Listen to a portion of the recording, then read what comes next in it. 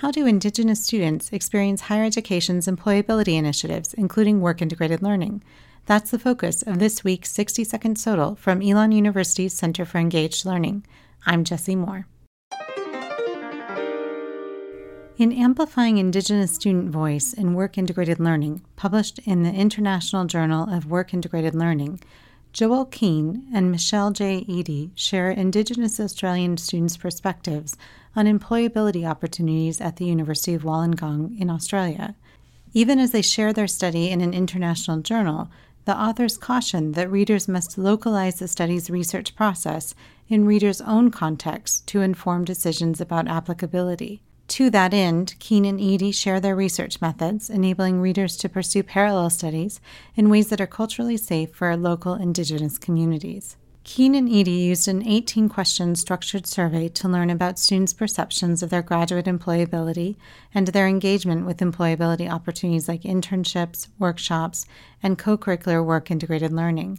They invited University of Wollongong students who self-identify as Aboriginal and Torres Strait Islander to complete the survey online, ultimately learning from 108 Indigenous Australian students.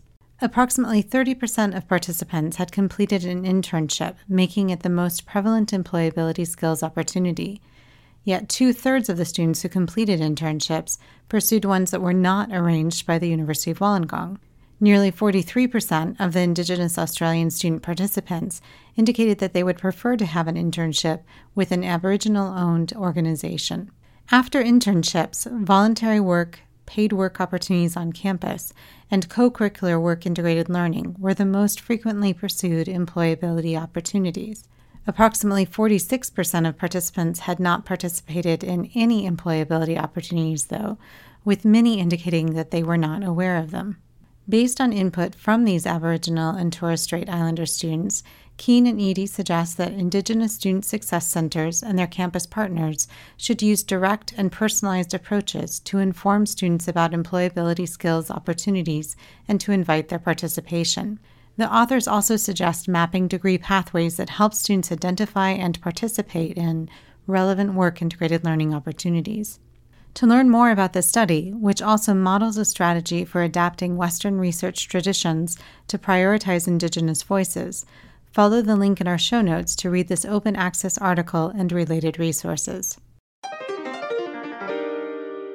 Join us next week for another snapshot of recent scholarship of teaching and learning on 60-second SOTL from Elon University's Center for Engaged Learning.